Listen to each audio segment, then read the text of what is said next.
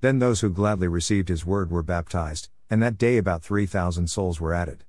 Acts 2:41. Then. The context of this verse is Peter's preaching at the Jewish feast of Pentecost or weeks, 50 days after Passover.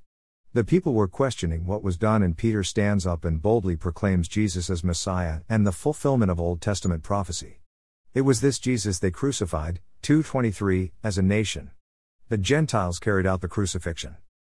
The Messiah was put to death, but physically arose 3 days later, and Peter quotes extensively from the Old Testament to prove this, as well as stating the apostles and others were witnesses, 2:32. Then Peter commands them to repent, 2:38, and be baptized, as the expression of repentance and faith in the Messiah. It was these words and others, he exhorted them to be saved, 2:40.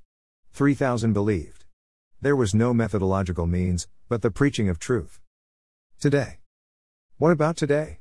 What about the current church growth movements? Many have their own strategy, ideas, techniques, or fads of how to grow your churches. In numbers. Many others flock to hear these individuals whose churches have grown exponentially over a short period of time to see how they did it so we can copy it. It should make us think. Why are we so focused on the method over the message? Now, don't get me wrong. There should be a plan, prayer, and a strategy. We see this in Scripture with Nehemiah, or where the church and the Lord called out people to go, like Paul and Barnabas in Acts 12:25-13-3. But we see a drastic and dramatic difference from what Scripture says to what is done today. We are more focused on the method than the message. We think numbers equal converts, and that is not necessarily true. Numbers are fine if they are true Christians, but we're not called to make numbers, but disciples, Matthew 28:19. The problem is we equate God's blessing with high numbers, and in our era of immediate gratification, if we can get lots of members quickly, then we're doing great and God is blessing. High numbers may be a sign of God's blessing, but that's not always true.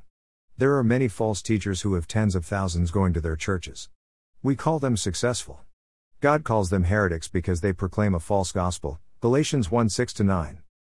In the early church was prayer and fellowship in the apostles' doctrine, Acts 2:42, in context in anticipation of the kingdom.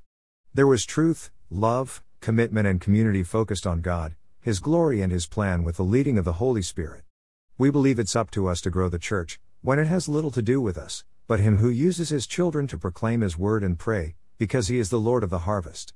He changes the heart and He grows His church. We are to be faithful to keep His message pure and proclaim that message and leave the results to Him. So we must ask, do we as individuals focus on the method or the message? Do we as the church focus on the method or the message? If the method eclipses the message will suffer.